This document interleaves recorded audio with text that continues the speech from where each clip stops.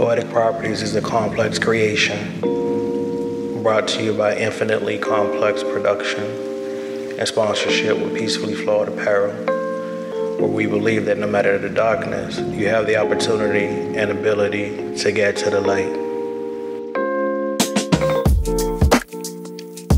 Thank you for tuning in to the Poetic Property Podcast. I am your host, Complex, the poet, father, author, and entrepreneur. This week was very hectic on the parental front.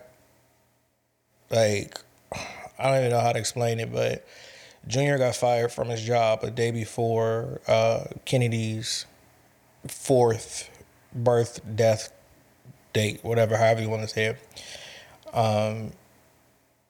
He don't see the issue with it, and it's been a difficult week trying to, one, understand how the hell he got fired in the first place, but two, where his head is as far as what he wants to do with his future. I'm very big on guiding when you show interest in things. I don't want to force the kids to do anything. He's 17 now, and he'll have to figure out if he want to go to school or he gonna work or what he's gonna do in his life. And so I'm just trying to figure out what's going on, because I feel like we had a plan, or I thought we had a plan, because we discussed this a lot, but the plan that we are discussing is kind of faltering, and I don't know why. And so I've been trying to figure that part out with him by just asking him, so what are you going to do? And just trying to figure out why, like how you get fired, bro? That's weird to me. And he's still a minor, so his job is it's just gonna go on your record as you quit, yada yada, whatever. But it's dumb, and I'm on his ass about it because he want to be ghetto so bad. All of the kids it's such a weird thing to me that I literally grew up in poverty, literally grew up in the ghetto, right? I saw some shit, I lived through some shit, and moving here to Arizona, even though I hate it here and I moved here for a relationship, I also moved here because I too was getting in trouble back home. 2003 through 2004 or 5 when I left, I was getting in trouble. And when I got out here, I'm like, all right, I'm gonna find the safest place to live. I'm gonna make sure that no graffiti, no gangbanger, no homeless, and that was difficult to find. I've been here in the city that I'm in, and it's off of a reservation, so we don't have a lot of people down here, for one, but also we don't have the quote unquote ghetto aesthetic. We don't have a lot of stuff that happens fully in the inner city. The reason why I moved them here, because they're not built for that. I can live there and chill and be comfortable and maneuver and understand life, but they're incapable of doing that. However, they have friends who think they're quote unquote ghetto, who think they're thugs, and just from watching TV and stuff. And for the most part, my kids have been cool with not having a group mentality, like a group thought mentality. But lately, I don't know. I'm gonna be honest with you. I don't know, because the things that they do, the things that they say, I'm just like, y'all really want that life so bad. And I be trying to explain to them, if I drop them off in the city that I'm from, and I let them just chill with their cousins and just kind of maneuver around town and see what their cousins see and have to live through and stuff like that, they will be begging me to come back home. And all that little fake street stuff, the fake gangster, they'll be able to tell their friends, hey, this not it. This not what you're looking for. This is real, and it can get real. And so it's difficult, because again, this was one of the hardest few weeks of my existence, right? It seems like every time it's time for me to tackle an emotion or chip at a trauma or, kind of dilute some triggers, something else happened that distracts me. And this was one of those things. And I'm not even mad per se, more than I am disappointed, but also confused because I don't know what the hell was going through his head. And each time I ask him, it's a jovial response. And I'm trying to get him to understand, sir, you got fired for doing something dumb. It doesn't matter that you're a minor and they're gonna say, oh no, we'll accept it as you quit. That don't matter to me. Where is your principle? Where's your integrity? And so trying to get him to understand that been difficult. On top of that, we did the balloon release. And normally I do a lantern. But the past 2 years, the lantern didn't fly. It went straight into the lake and just burnt out, sank to the bottom. And so this year I'm like, I don't want to go through that because that added so much chaos to my emotions because, again, I'm in this space to where everything has to mean something. So I'm like, why is this not working, right? So this year I'm like, I'm gonna do balloons. And I don't know what the hell changed, but I did a happy birthday, the silver balloons, mylar, polar, whatever, I don't know. And then I did the regular latex balloons. And I don't know if them seeing an actual happy birthday balloon, I don't know if that's what triggered them, but y'all listen. My kids express emotion at very specific times for very specific things. In regards to their sister, they mainly just shut down, right? And there's a silent healing among us to where we kind of know what's wrong, but nobody wants to really talk about it. So we just do whatever hobby or thing together, right? If it's just me looking at them play video games, or if it's just me, watching a movie with them, or me sitting in there while they're cooking there, and a lot of times we're not even talking. It's just us just being around each other. This year, however, I gave everybody, per usual, an opportunity to speak their piece, if they want to send it to the universe. Everybody said, what their stuff was or however they felt. And then I said, hey, this will be the last year that this version of me exists.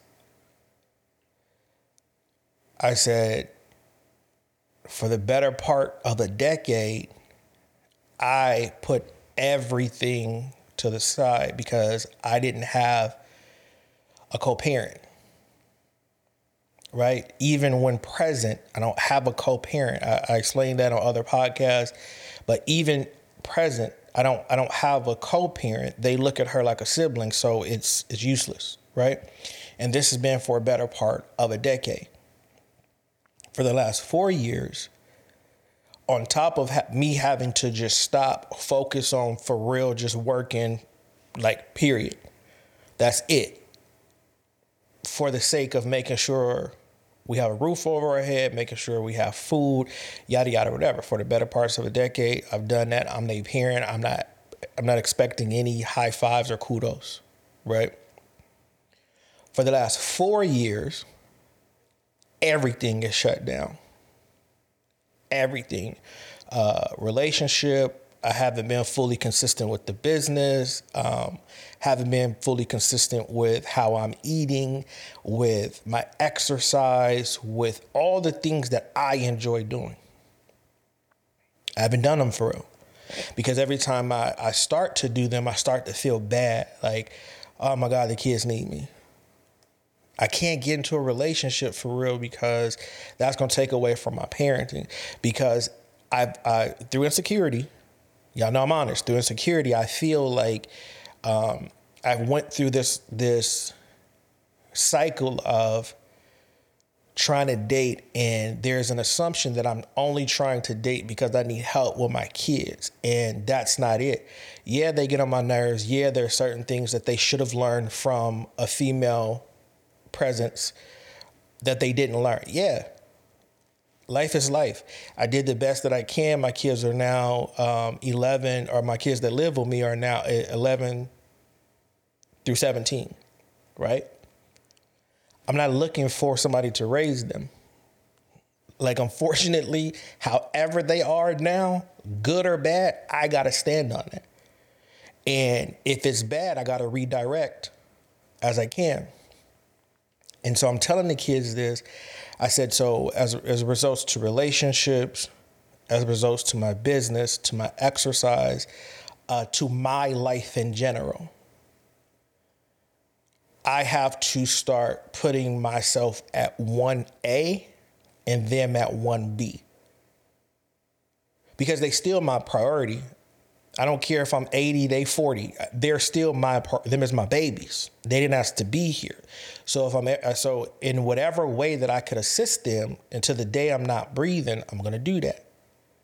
Right? And so I'm saying this to them. I'm telling them, I love you guys. This is just, it's enough. I'm tired of being by myself with a room full of people. And they lost it. And I don't know if it was a release of them, like, finally understanding what I'm saying, or I don't know if it was a release because they missed their sister. I don't know if it's because they missed their sister. It was a weird space to be in. Not because they had emotion, but because they never express when we do this. I normally be like, y'all got something to say? They be like, nah. I like the junk. It float away. The younger two literally, depending on which way the wind is blowing, they'll chase it until they can't see it no more. Or towards it's too far for them to see the light of, the fire. They lost it. In turn, I lost it because I wasn't prepared for that. It was a good release for me because it was a lot that I was holding in outside of losing Kennedy. I was holding in the frustration of having to be a single parent. I was holding in the frustration of them having access to their other parent, but the relationship not going how it should. And I'm afraid it's too late for it to go how it should. And I'm okay with that.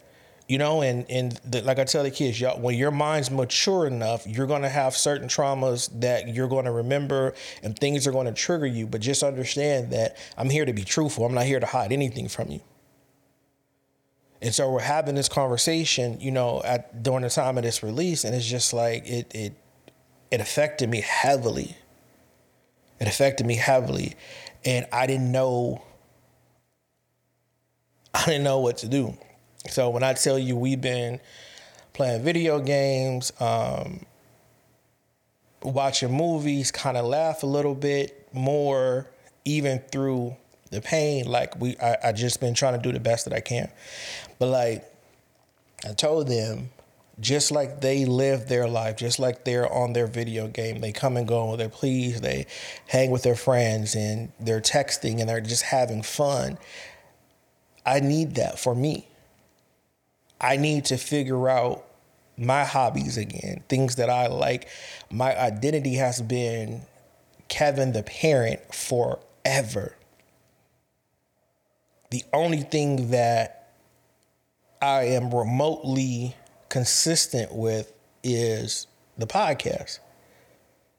I've been working on a book for 3 years, off and on. I've been working on my newest poetry album, I think, for a year and a half, because every time I get going, I feel like that my time that I'm spending on that is taken away from them. That's not a them thing. That's a me thing. That's a me thing, and I'm aware of that. From this release, they've become clingy. And my kids are not clingy. They're not at all. But for whatever reason, they just want my time. And I feel like they think because I said what I said that I'm going to alter the time that I spend with them, the things that I do with them for the sake of myself. And that's not at all what it is, because my thing is unison, not comparison in everything that I do. Right? The only thing that I'm going to compete with is sports. I'm not competing in a relationship. You have your position, I have mine. I'm not a traditional type person. I feel like whatever your strength and weakness is, we gonna maneuver like that. And I hope that you look at my strength and weaknesses and we maneuver off that. But I'm not competing with the kids. I'm not competing. All I can do is say, hey, I don't think you should do that. This is why.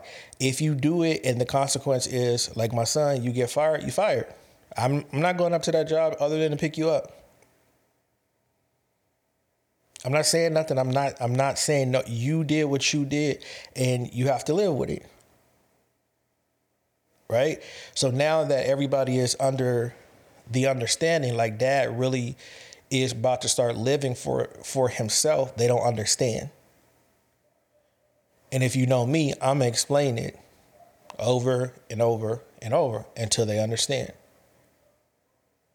But I'm not going to let them continue, or let me not say that.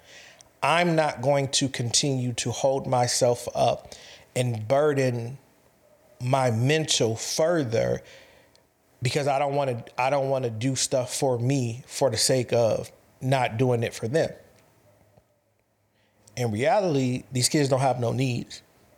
They have hella wants, but they don't have no needs. Yeah, they've seen poverty in food, right? A lot of times I can't get crazy amounts of food. It's 4 of them. It's just me financially. So $350 a month in grocery, or $3 to $350 a week in groceries is insane, especially with the amount of rent that I'm paying. So a lot of times I gotta rob Peter to pay Paul to get the things that I feel like will sustain us until we can get more food. Every so often I'll get something that they consider fancy. It's one thing that I do when I go grocery shopping. I never buy nothing for myself. I never, and I'm going to change that. But I literally say, either take the card, go get yourself groceries. This is how much is on the card. Or I literally be like, yo, what do y'all want to eat? If what they want to eat throughout the week takes up all of the money, it takes up all of the money. I'll figure the rest out. I know it's unhealthy. Don't yell at the screen. You don't have to hit me up. That's dumb. I know, but then my babies. I've been without food before. Or let me not be extreme. I've been on ramen before. I've been on ketchup rice before. I've been on, you put the butter and the cinnamon and sugar and you put that joint in. I've been on that before. I've been on syrup sandwiches before. I know what it feels like. I don't want that for them. I don't want that for them. And so I'm willing to do what I've been doing since they've been able to talk, which is, what you want to eat? Because I don't want them to have the same mental experience as I did. So when they grow up, they'll have some stories like, man, I remember, when we first got with dad, like we was eating ramen and chicken and rice for days. But they'll never be able to say we ain't had no food. They'll never be able to say we ain't had no lights. They'll never be able to say that dad didn't make sure we lived in the best places that he could. My kids have never lived in a sketchy environment, ever. And I'm proud of that. It don't make me better than my parents. It don't make me better than anybody. But it was a goal that I had to make sure that they didn't grow up in the spaces that I had to grow up in because of how the world just was.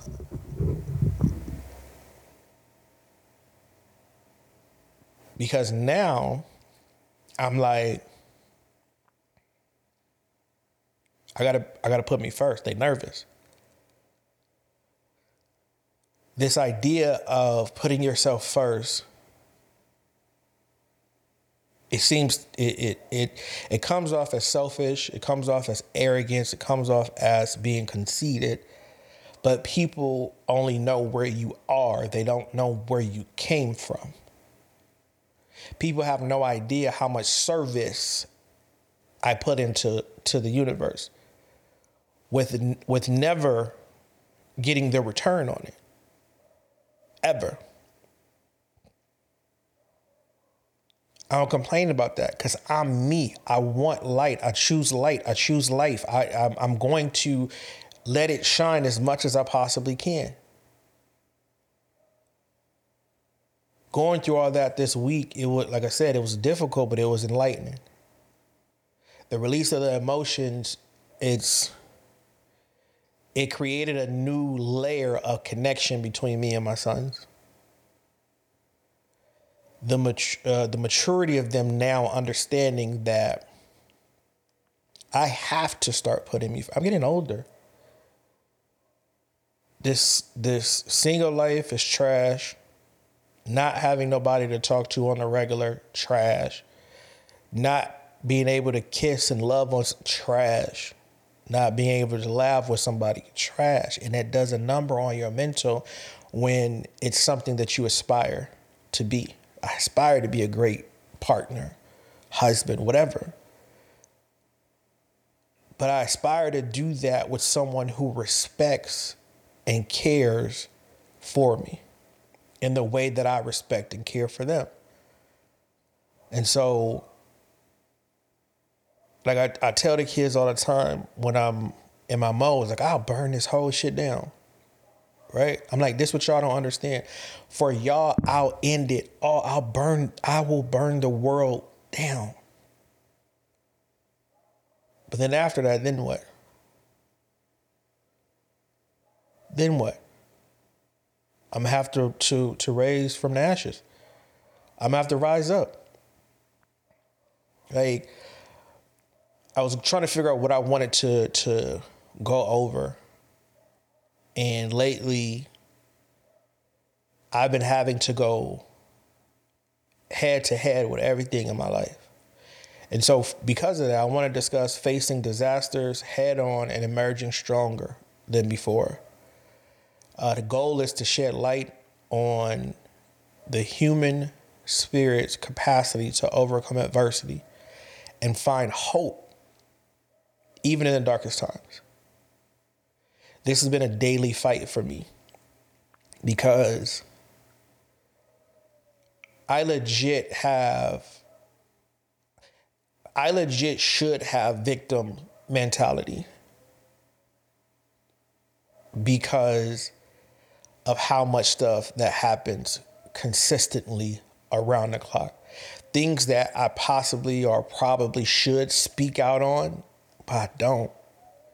Because again, I've been conditioned through pain, through trauma, to believe that I'm so strong that I can take whatever. In my older age, and now, like, I'm 41. Am I 40 or 41? I think I'm 41. My mind is more relaxed. My mind is more sensitive, is more open to other thoughts and things.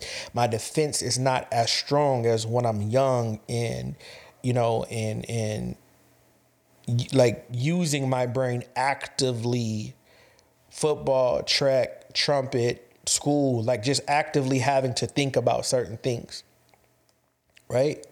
I have the right to complain if I wanted to.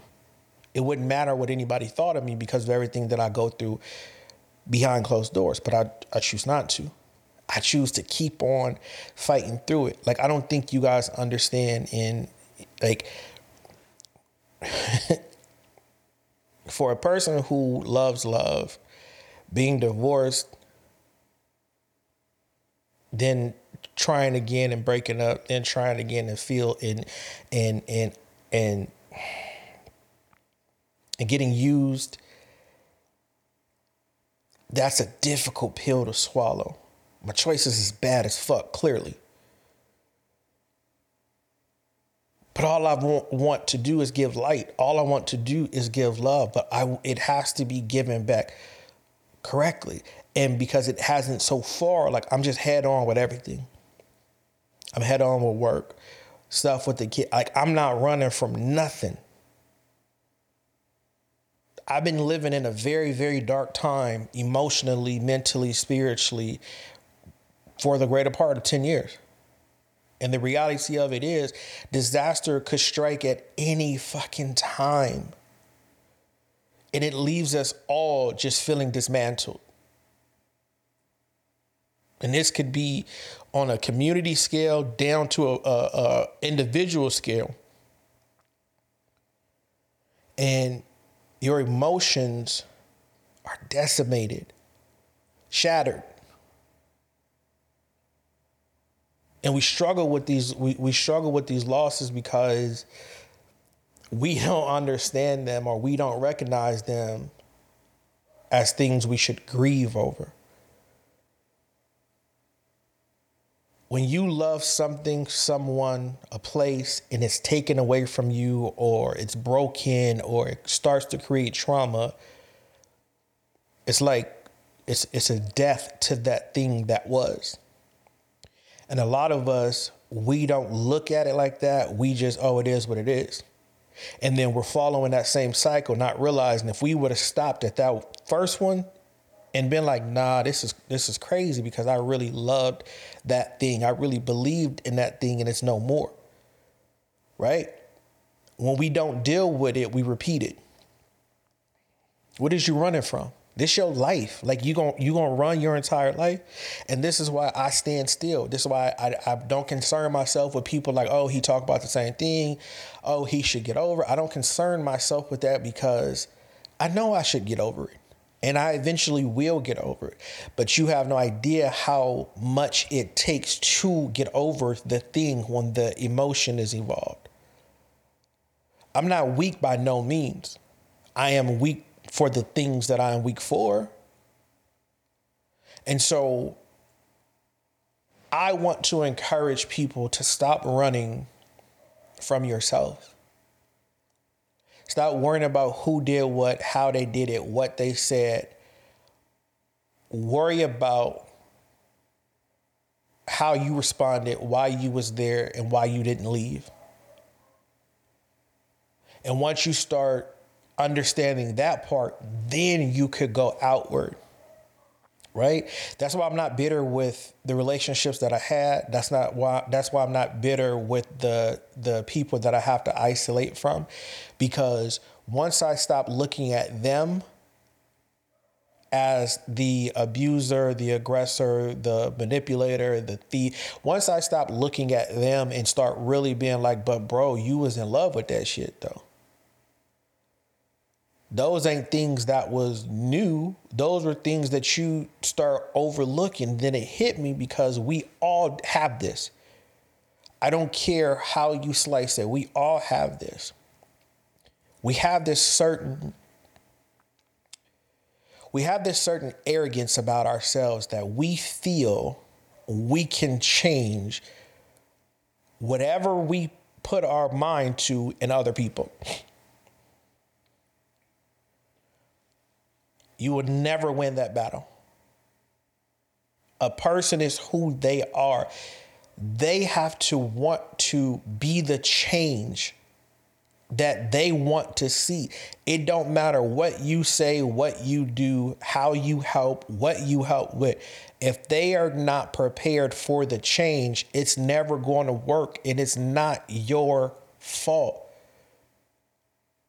So don't allow it to be.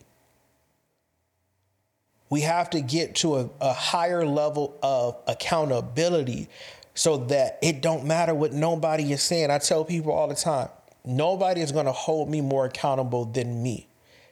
It is something that I had to work on to be able to do it, but it was important for me because I found myself overly emotional when people did certain things to me. And I know that I am very rageful when I'm embarrassed, when I am hurt. And so I'm always, oh, I'll burn this shit down. I'll slap the shit out of this. I'll do this. I'll do that. And I'm like, but why though? Why are you so mad? Why are you mad? Why are you mad, Ting Ting? You got embarrassed. You thought somebody was going to be fair to you. You thought that you thought because you was being nice, because you was being loving, because you was being truthful, because you was being these things in certain situations, and you were being open and expressing your emotions because you felt like that was the right thing to do, and then it got ignored, and then so now you wilding, you doing all this thing over the course of 15 to 20 years, and you just going on and on about what was done. Ting Ting, you was there. John Spence said, if you expect the world to be fair with you because you are fair, you are fooling yourself. That's like expecting the lion not to eat you because you didn't eat him. And that quote sticks with me. It resonates with me on so many levels. I was raised to treat people how I wanted to be treated, assuming this was a universal lesson that was taught and practiced, and it's not. It's not. I learned through pain, persistence, and action that you can treat someone great.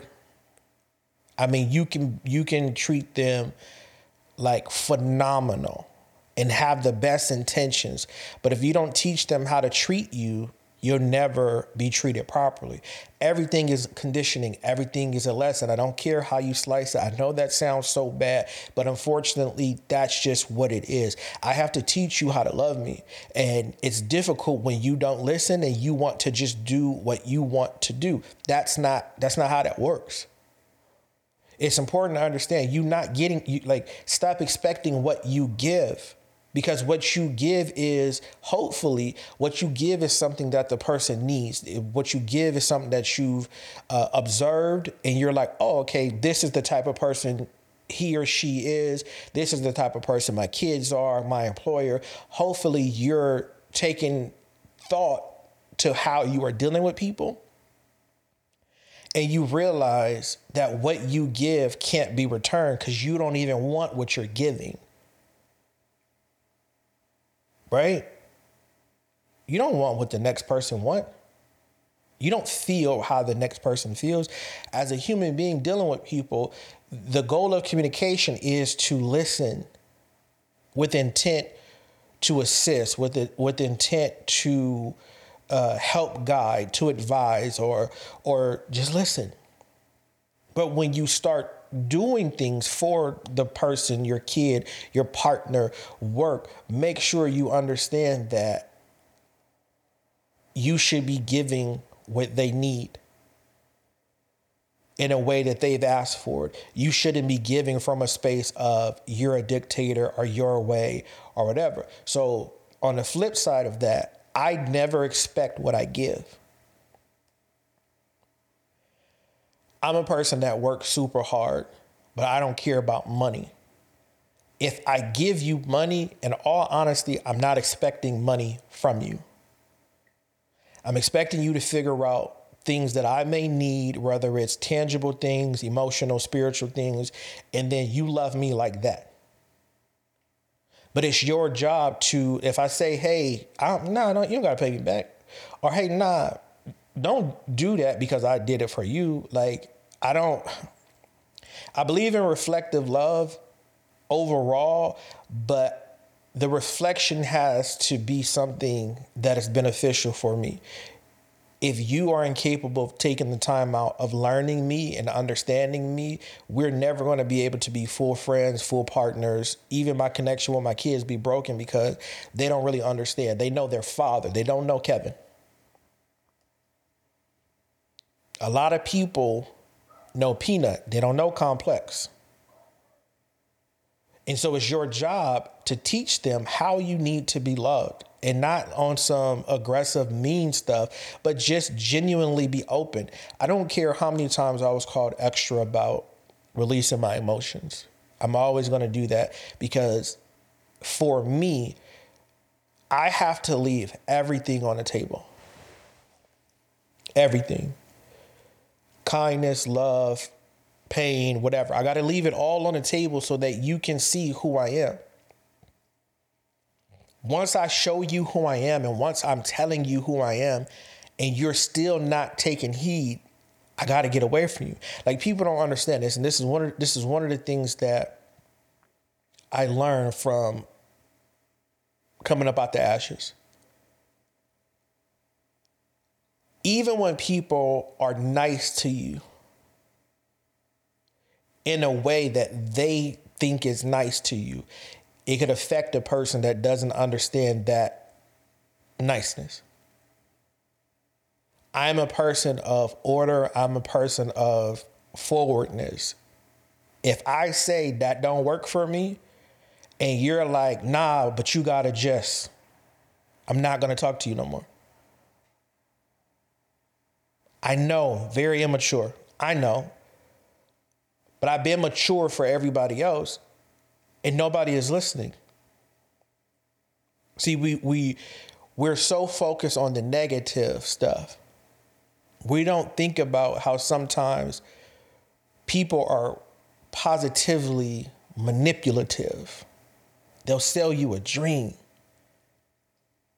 It's up to you to stand on reality and be like, nah, that's not gonna work.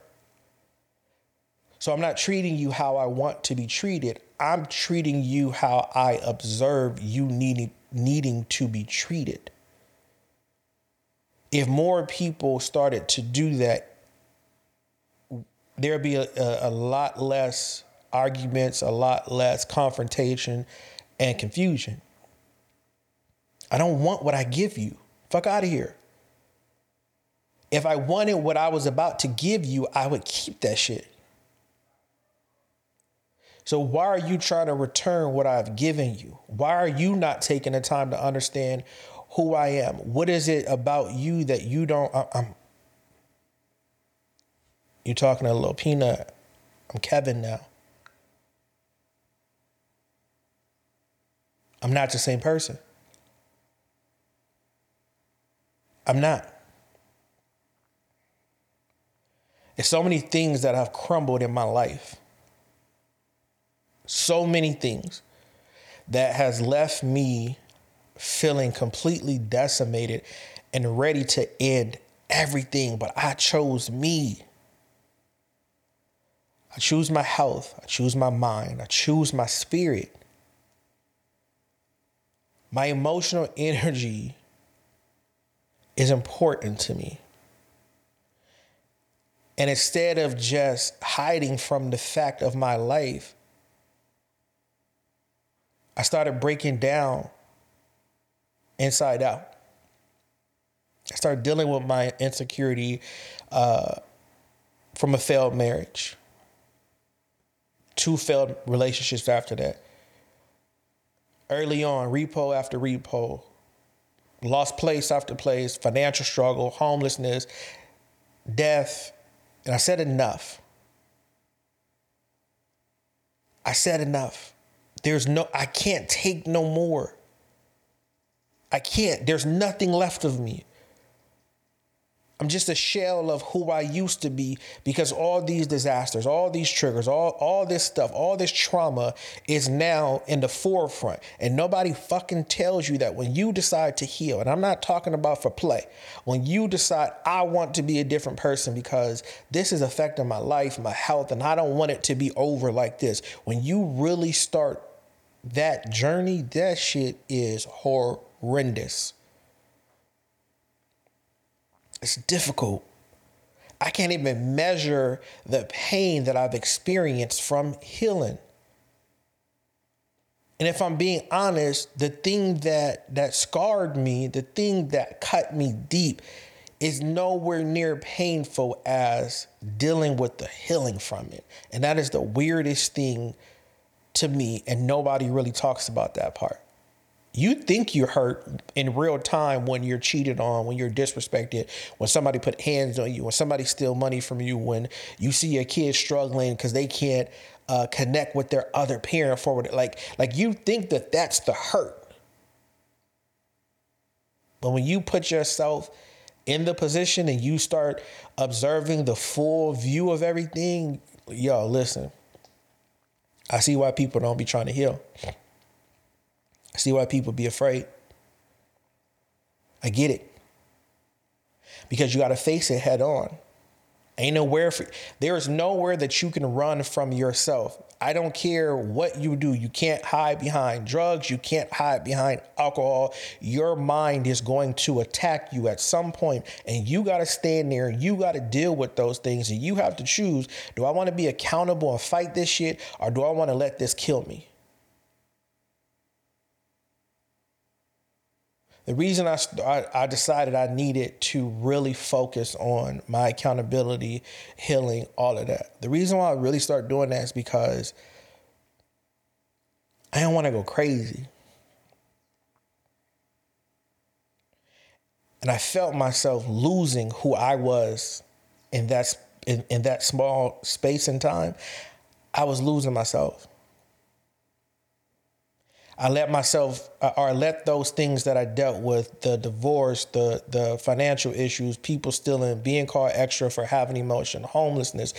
I started to become those things. And I started to move like I was dead inside. And it started to affect my heart. It started to affect my muscles.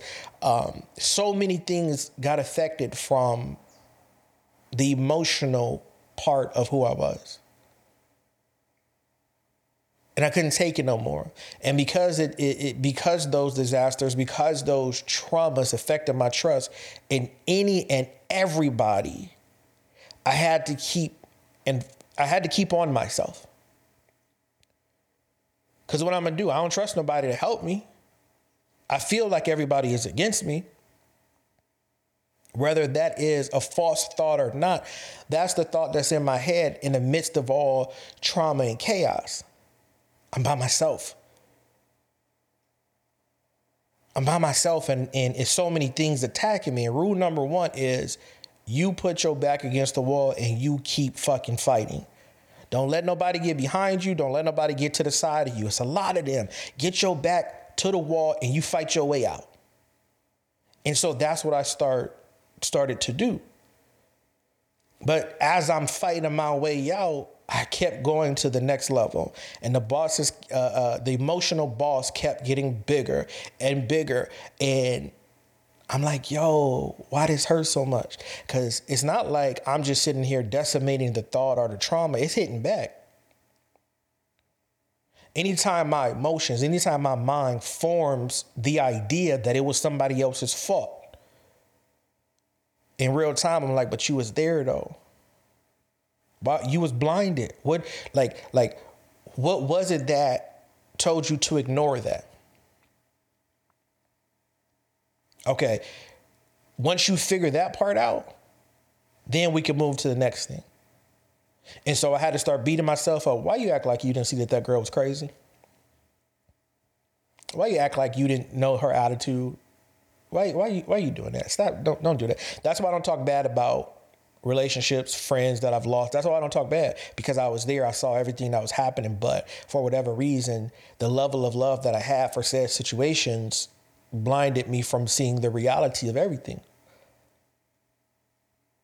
I don't want to ever come off like I'm faultless in anything, even if I was faultless in the sense of I was correct in my actions or whatever. That's not the point, because I'm not trying to be right. I'm trying to have peace. I'm not trying to put dirt on your name. I'm trying to make sure that we respect each other in the dealings that may come in the future. I don't care about I don't care about being called soft. I don't care about if people assume that I'm a bitch or whatever. All that tough knucklehead street stuff. I don't think about none of that. Look at me how you will. I know who I am. And we have to get to a point where we understand that even when you're broken down to a grain of salt, you have the opportunity to rebuild who you are and come out of the ashes. But when you do, you make sure that you're not coming out spewing flames on unnecessary things. It ain't about revenge, it's about peace. It ain't about getting your lick back. It's not. I'm sorry to tell you that it's not going to help you. Because all it is that once you get your lick back, you still going to be hurt. And all you're going to be able to say, oh, well, I did this back. Is that who you want to be? Is that's what you want to be about? See, in a lot of cases, disasters and trauma brings people together. But understand this. Trauma only brings together those who've experienced the trauma. Charity is a perspective. And in all honesty, everyone has something going on in their lives. So expecting people to stop and come to your aid is all kinds of crazy. I know it is the right thing to do, I guess, humanity-wise. It would be nice if you were going through something and you could call someone and a community of people would get behind you without judgment, without scorn, without hate in their heart, without jealousy of why is everybody wanting to help that person. And if you can get past that and actually get help, that's a wonderful thing. But expecting it is pushing it. For me, knowing that everybody got some shit going on, I'm telling you, one of the hardest things that I had to hear, and I think one of the things that kind of helps push me day to day is when I was talking to my brother and when Kennedy had passed away. And it was like maybe a week or two, maybe a month. I don't even remember the time frame from when she passed and when we had this conversation. And we were just talking. And he's like, Peanut, you got to understand this, man. The world and everybody in it just sees human beings as numbers. Your loss is not as important as everybody else because somebody's always losing something. And that's not verbatim, but essentially that's what it was. And in real time, that hurt. It did. Because I'm like, what? Like, what are you talking about? But as time starts to go on and you start to realize that what hurts me don't hurt you. He was absolutely right. People do die every single day.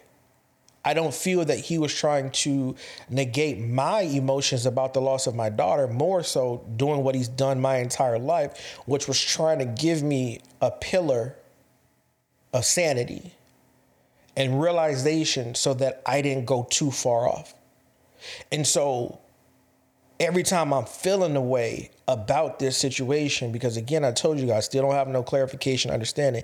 Every time I feel the way, I remember that conversation. Peanut, man, it's just how the world sees it. That helps me reel my emotions in from the why this, why that, no. It helps me reel it in. It really does. Like, on the flip side of that, this is why, support groups and or friend groups, very difficult for me to obtain and maintain. The few friends right now that I have outside of my girl Brandy, my girl Militia, my boy Mac.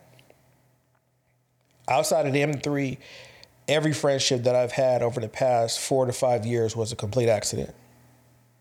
I don't like people like that.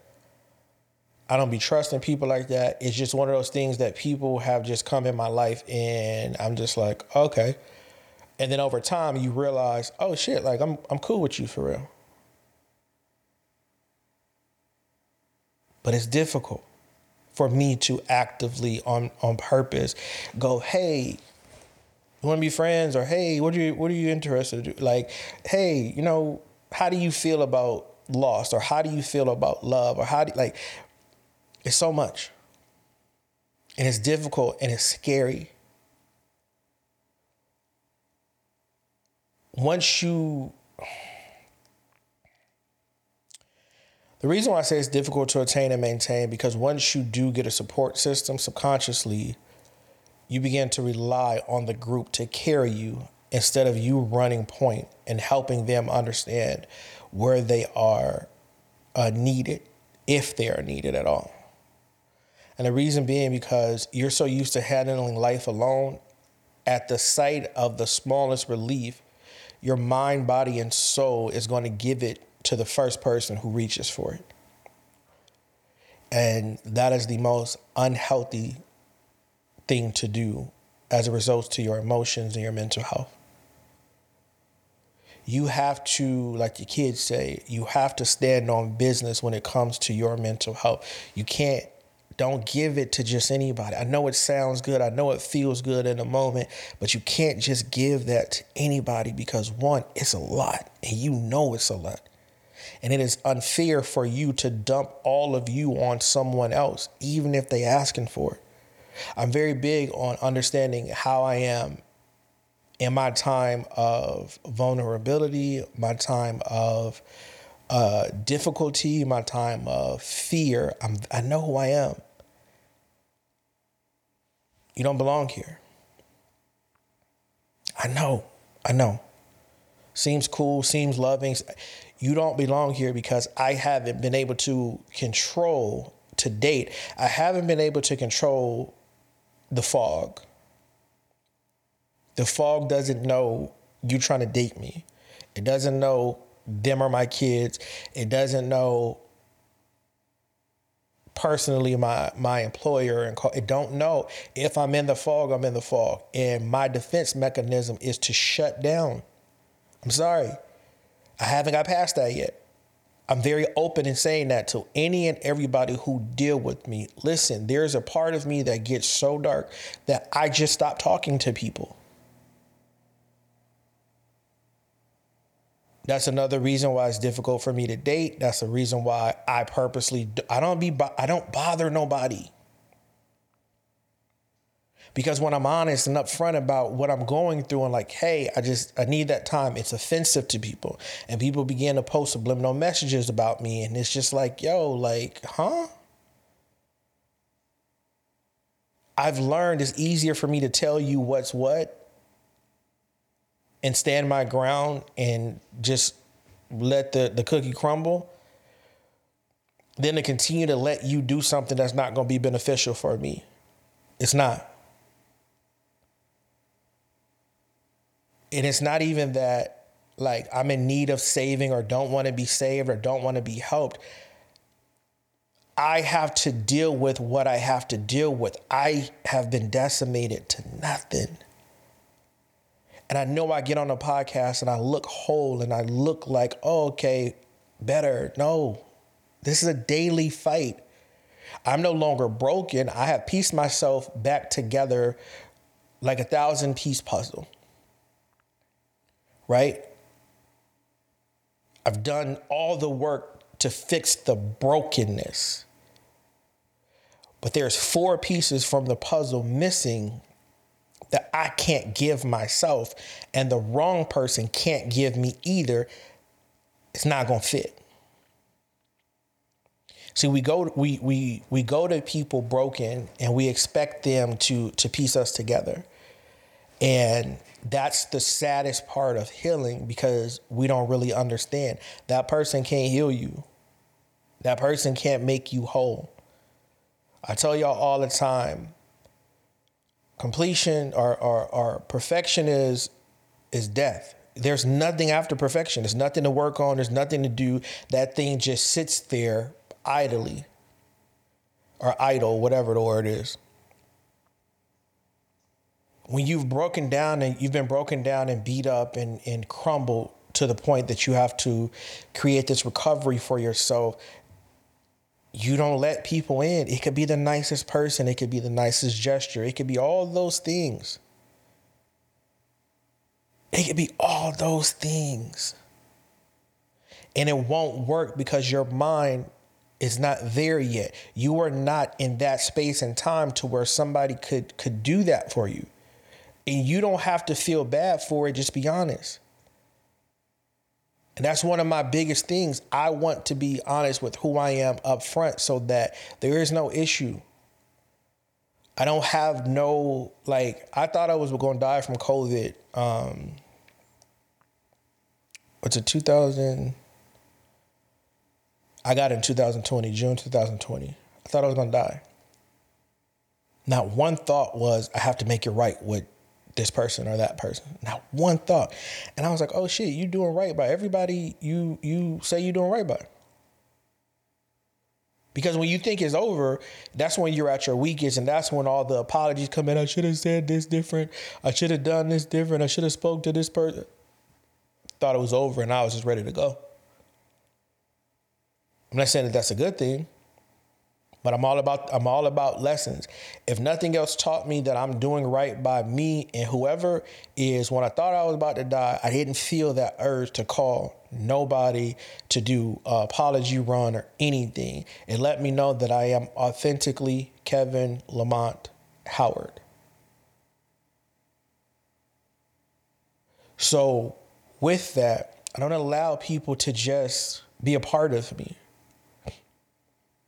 And when I do, I'm open. Hey, I trust you. I do. But there's a time of year that my mind just shuts down. I am incapable of doing anything else.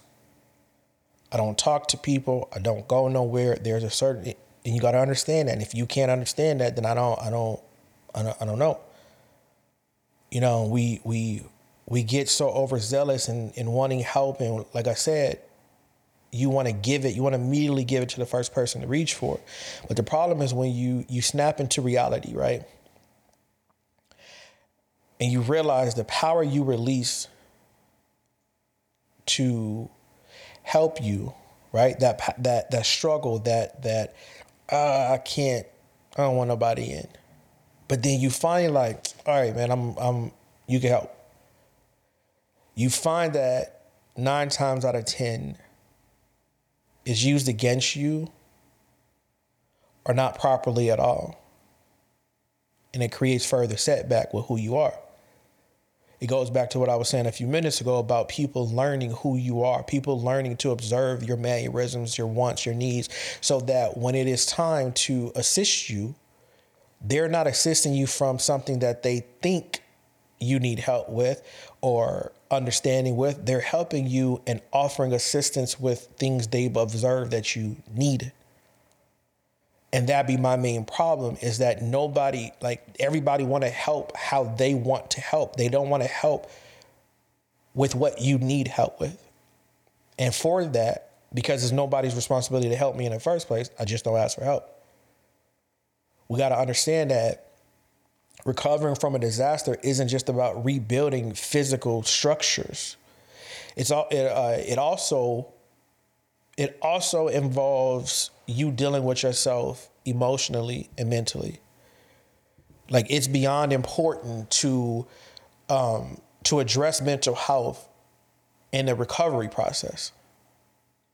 Like, I don't think we really think about that. Like, when the pain turns physical, right? When the emotional pain turns physical, we don't think about that in the recovery process. We got to take everything as a learning experience. I'm sorry.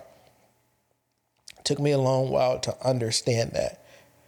Everything is a learning experience, good or bad. We got to fight the pain. We have to find the disconnect and repair it and reconnect.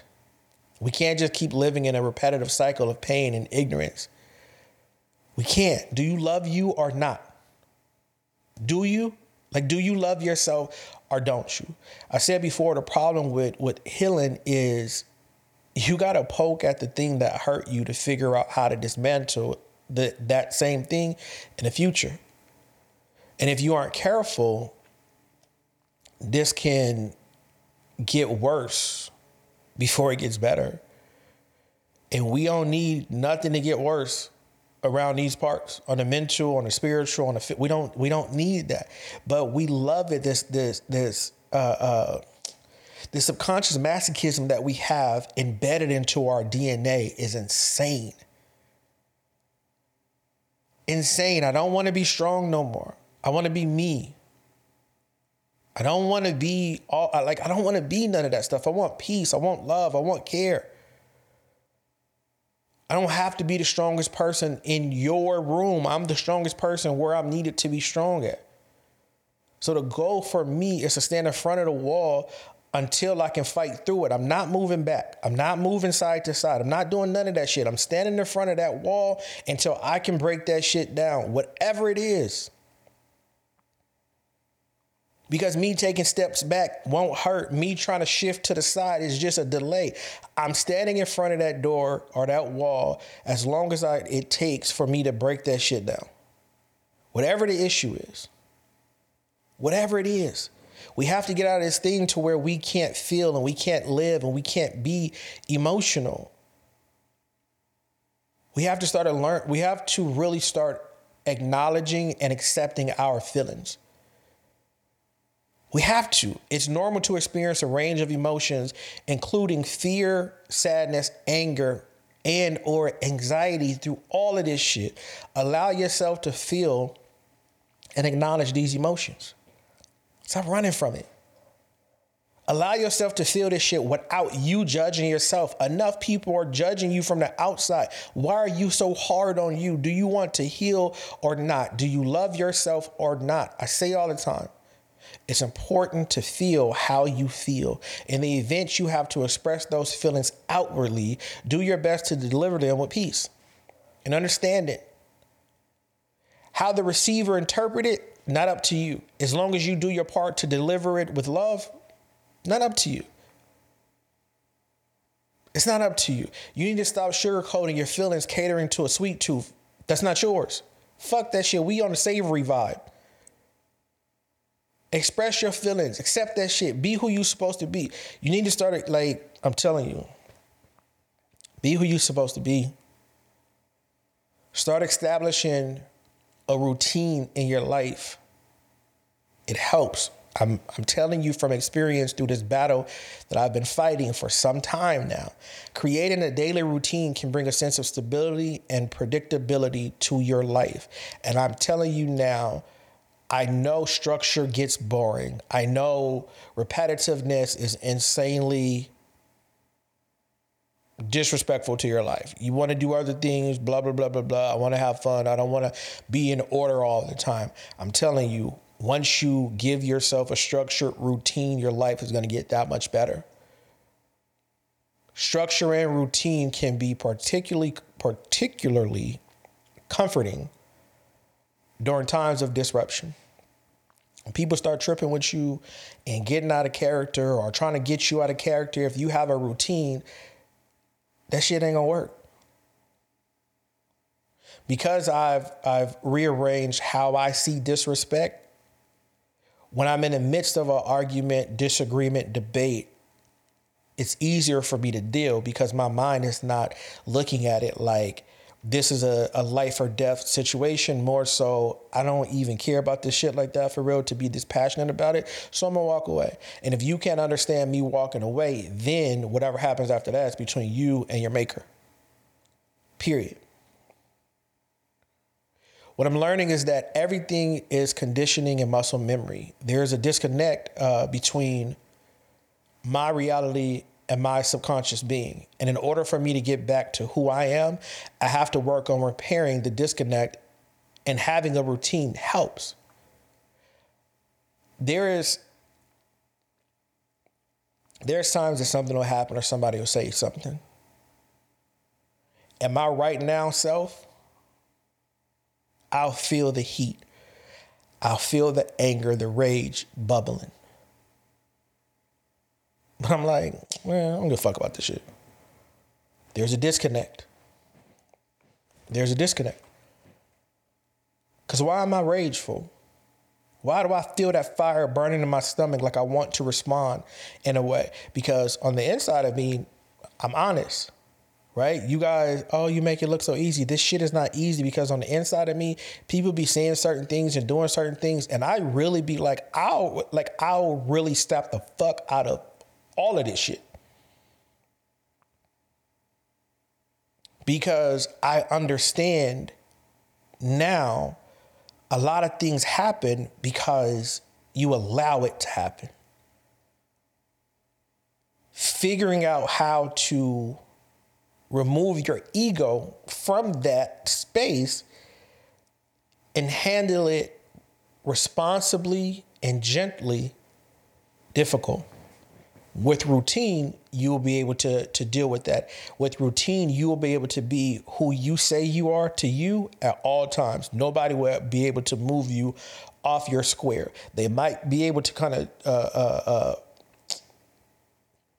of nudge, kind of knock you off balance a little bit, but not completely off your square, because you'll be able to reel it back in because the routines you set for yourself, your mind, your physical, your spiritual, right?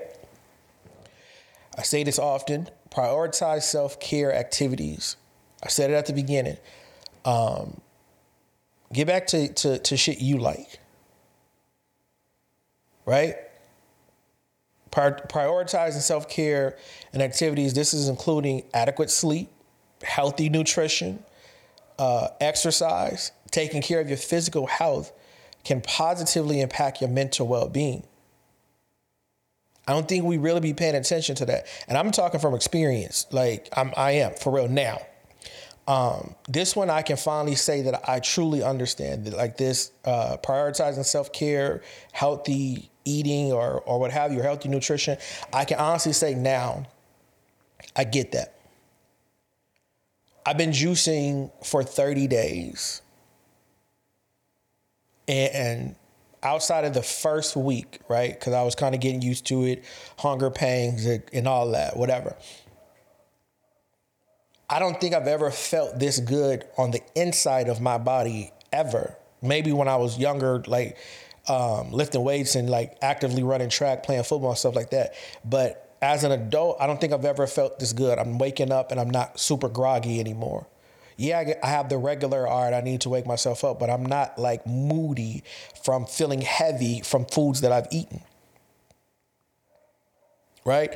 I'm able to wake up and, snap into it in about 10 minutes. Before, it'll take me a full 30, full 45 to fully snap into the day. I've been going to sleep with different frequency sounds playing. I've been exercising. I can feel the difference from before. Self-care doesn't just mean eating right and exercising, though. I think that's where we get lost at. It's what we eat, the environment we in, energy, having a healthy sex life. I'm healing, but I'm still horny as fuck. I still want love. I need love and connection. The difficulty is allowing it to line up in the same time it's needed. That be my problem with everything. It's like certain things I know I need, I know I want, but the shit just don't be lining up. It just don't. It's too much confusion and chaos in the connection that don't really have nothing to do with nothing that affects it. It makes me just be like, all right, cool, I'm straight. But it's like we got to understand self-care is not just food, exercise. It's, do you have a hobby? What are those hobbies? Find that shit again. I know, like I'm so lost at what to do in life because parenting has been my identity. 17 years, but for sure the last 10. I don't know what I like to do. Outside of this podcast, outside of writing poetry, no clue. Haven't been on a date I haven't been on a date that I have chosen the thing to do, and I don't know how long. I don't fucking know. In fact, I'm high key afraid for active dating because I don't know what to do. Even when the kids be like, yo, Dad, what you want to do for this? I don't fucking know what y'all want to do. Because everything in my life outside of work revolves around my kids. I'm not saying that that's healthy. I know it's not. But it's something that I had to burn out of my system. It is imperative that we learn this. And this is going back to standing in front of that wall until you can break it down. A lot of times our emotions are so high about something, even if that thing is not there, it affects us for years to come, months to come, weeks, whatever. Until that energy is burnt out, don't move.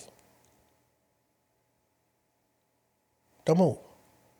Unless you are being abused in any way, move. But if it's just discomfort, if it's just annoyance, if it's just, I don't know if this is working, but the intensity of it is still high in you, don't move on to somebody else. Don't move on to the next thing, because you still have that burning energy that's going to allow you to run right back to the thing that's hurting you because you haven't burnt it out yet. Because you still think that it could change. You still looking at it like, oh, I hope it gets better. Stand right there until that hope turns to reality to, oh shit, nah, this is over. I had an issue younger where I didn't want to be alone. I was so hell-bent on being a father, being a husband. Like, I tell people, I don't know how to be a boyfriend. I've been doing this shit since I was 8 years old. I've been this way as a result to relationships since I was 8 years old. I do not know how to be a boyfriend. I don't. I'm giving you husband vibes. The moment we fully connect, I'm giving husband vibes, period. It took a lot for me to get to that point of being open. Right? It took a lot for me to get there, because I'm saying that because I would be so hell-bent on not being alone and so hell-bent on being a husband. I'm telling you, I wasn't waiting a month, I don't think, 2 months max before I'm just in the next relationship. And this has been a consistent thing up until 2015, 16. So from 2015, 16 to now, I've been sitting my ass down. No real relationship, nobody living with me, nobody I'm dating, like none of that shit. Like, I wrote it out because I saw a flaw in me.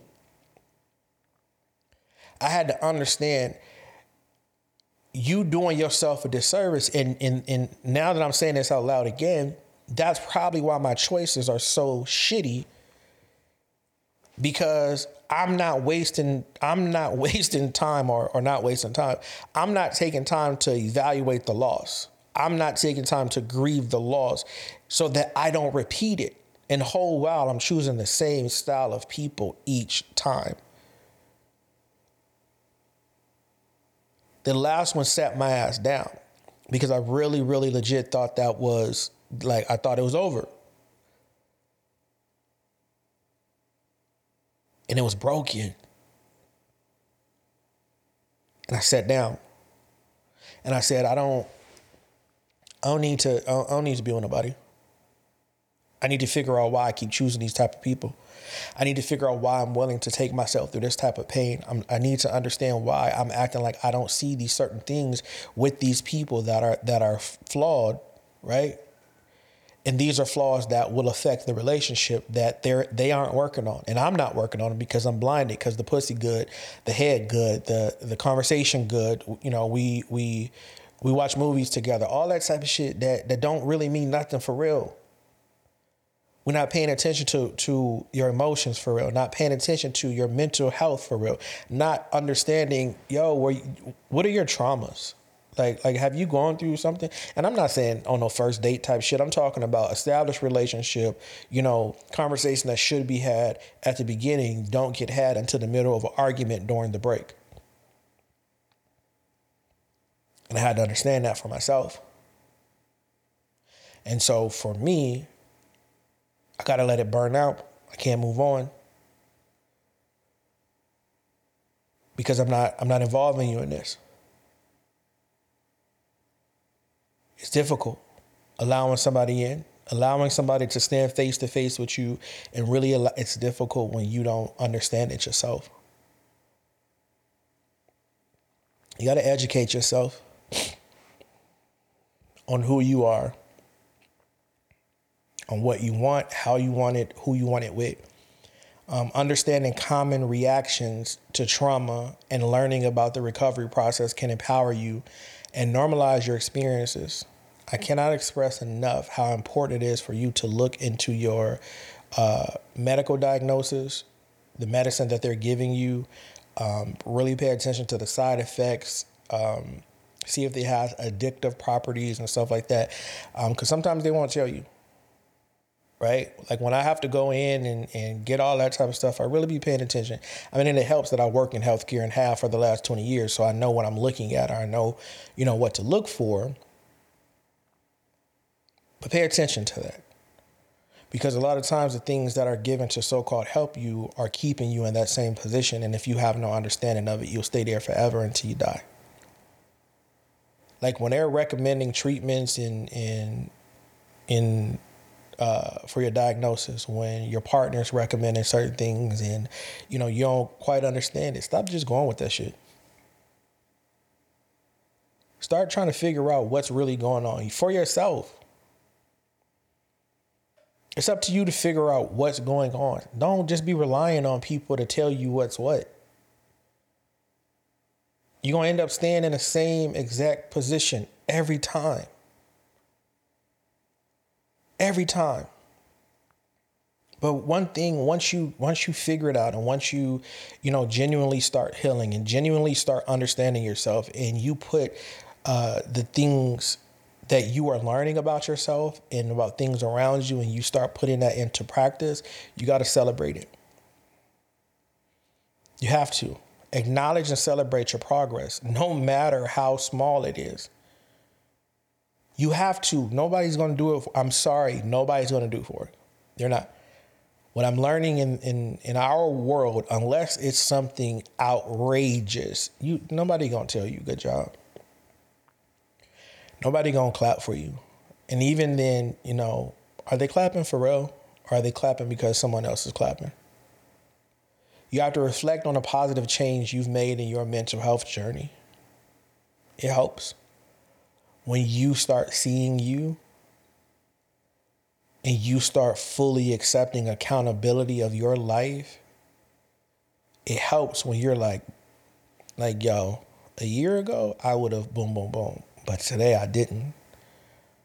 6 months ago, I would have let that break me. I would have internalized that and believed that. Now, fuck out of here. You got to do that for yourself. I know that's difficult. I know it is. But you got to do it. You have to celebrate yourself, no matter how small or how big. Quit waiting for people to see you. See yourself. Listen, I have my clothing brand, right? And I probably make sales 3 out of the 12 months. But guess what? I'm going to keep making shit. And I'm going to keep posting. Right? This podcast gets maybe 7 views, 16 views on YouTube per episode. But I keep posting the videos because I understand it's bigger than me. And see, I look at the analytics from YouTube. I look at the analytics from just the audio, and it's in 28 countries. So if I focus on the 16 views I'm getting on YouTube, I'm not going to be able to appreciate. Me, a kid from Pasadena. I'm just trying to help people. I'm just trying to let them know there's beauty in your flaws. Stop being scared to be who you are. You don't got to be tough all the time. And here's the thing. If you are like that, stay like that. I believe you, right? But everybody not that. Everybody has a specific purpose. And a lot of times it's not going to match your friends. There's some people out there that's super tough. They like that. They built that way. That's what it is. And there's a lot of people out there that's not built that way, but pretend to be it. And it's not okay. I'm not tough at all. I'm not.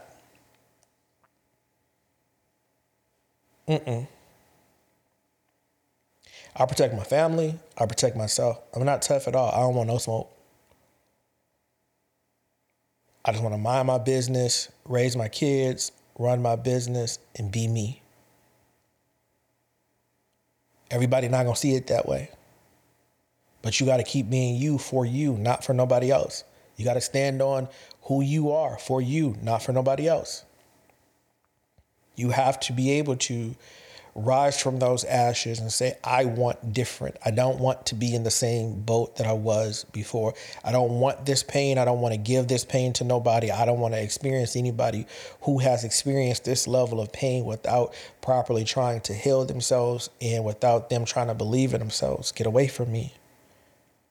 Watch me from a distance, because I'm going to watch you from a distance. If I care for you, if I have love for you, if I want to see you better, I'm going to watch you from a distance, and I'm going to be available when needed. I'm not going to force myself on you, though. I'm not. Recovering mentally after disaster is a journey that requires patience, self-compassion, and the support of those around you. As we conclude today's discussion, I want y'all to remember it's okay not to be okay. And seeking help is a sign of strength, not weakness. Be careful who you choose as a part of your support system. But understand, it's not a weakness. Asking for help is not a weakness. It's not. It isn't.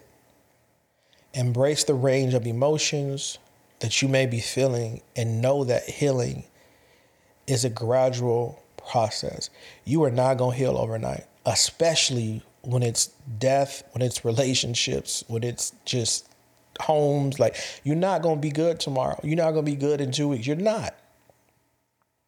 Only your mind and you know the time frame in which you're going to be okay. And not even you. Because you're going to think you're okay, and then you're going to see something on TV, hear something on the radio, see something while you're driving by something, and you're going to be back in shambles again. If you found a healthy support system, connect with your network, connect with your folks. And this is whether you've gone the route of friends, family, or a professional group setting. If you choose that and you trust it, make sure you give your all to try to heal, to try to get the advice needed, because you're there, you're in a group setting to be able to, speak freely, but also get different perspectives of what you're going through when you get to that point. I'm not at that point yet. I'm just not. Whether you choose friends, family, or a professional setting, allow yourself the space to share your true experiences. Don't go in there like I did when I very first started therapy. I was in there just to be in there. I'll be honest with you. I wasn't prepared to tell that guy, my very first therapist was a guy. I wasn't there to tell him the truth. I'm there to get that hour over. I'm there because I'm on disability and I need you to fill out these papers. But then one day I woke up and I'm like, why am I wasting time? Why am I afraid to heal? Why am I afraid to deal with this? And so I started telling the truth. And that completely changed the trajectory of how I see therapy and how I deal with therapy, and even how I deal with my own clients. Establishing a routine, practicing self-care, and engaging in activities that bring you joy can be powerful steps toward rebuilding your mental well-being. As you navigate the path of recovery, celebrate the small victories and remember that progress is a journey, not a destination. Stop worrying about where you're headed Pay attention to how you get in there. Your resilience is a testament to the human spirit and the capacity to overcome challenges. You have to understand in times of darkness, there's always a glimmer of hope. Reach out, connect, and remember that you are not alone. The road to recovery may be winding, but with time, support, and self-care, you can emerge stronger and more resilient than ever before. Remember, we got to go through something to get somewhere. I'm glad we're doing this together. Thank you for tuning in to the podcast. Head over to www.peacefullyflawed.com for all things complex and Poetic Properties merch. If you want to donate to the podcast, head over to Good Pods. It is a great app to have for podcast hosts and listeners. You can communicate with your favorite podcast host in real time. You also can leave a review in real time that don't get lost. Like you can review every episode right there, and I'll be able to see it if you leave a review. Also, there's a tip jar there. So if you want to donate, go ahead. If you want to donate to the business overall, head over to my Twitter page, The Complex. It also has a tip jar over there. If you are somebody who likes, comments, or shares, I appreciate you from the bottom of my heart, and please continue to do so. I hope that these sessions are helpful to you all and, make your life a little bit easier and encourage you to allow yourself to feel how you feel. Remember, no matter the darkness, as long as we have air, we have the opportunity and ability to get to the light. Peace.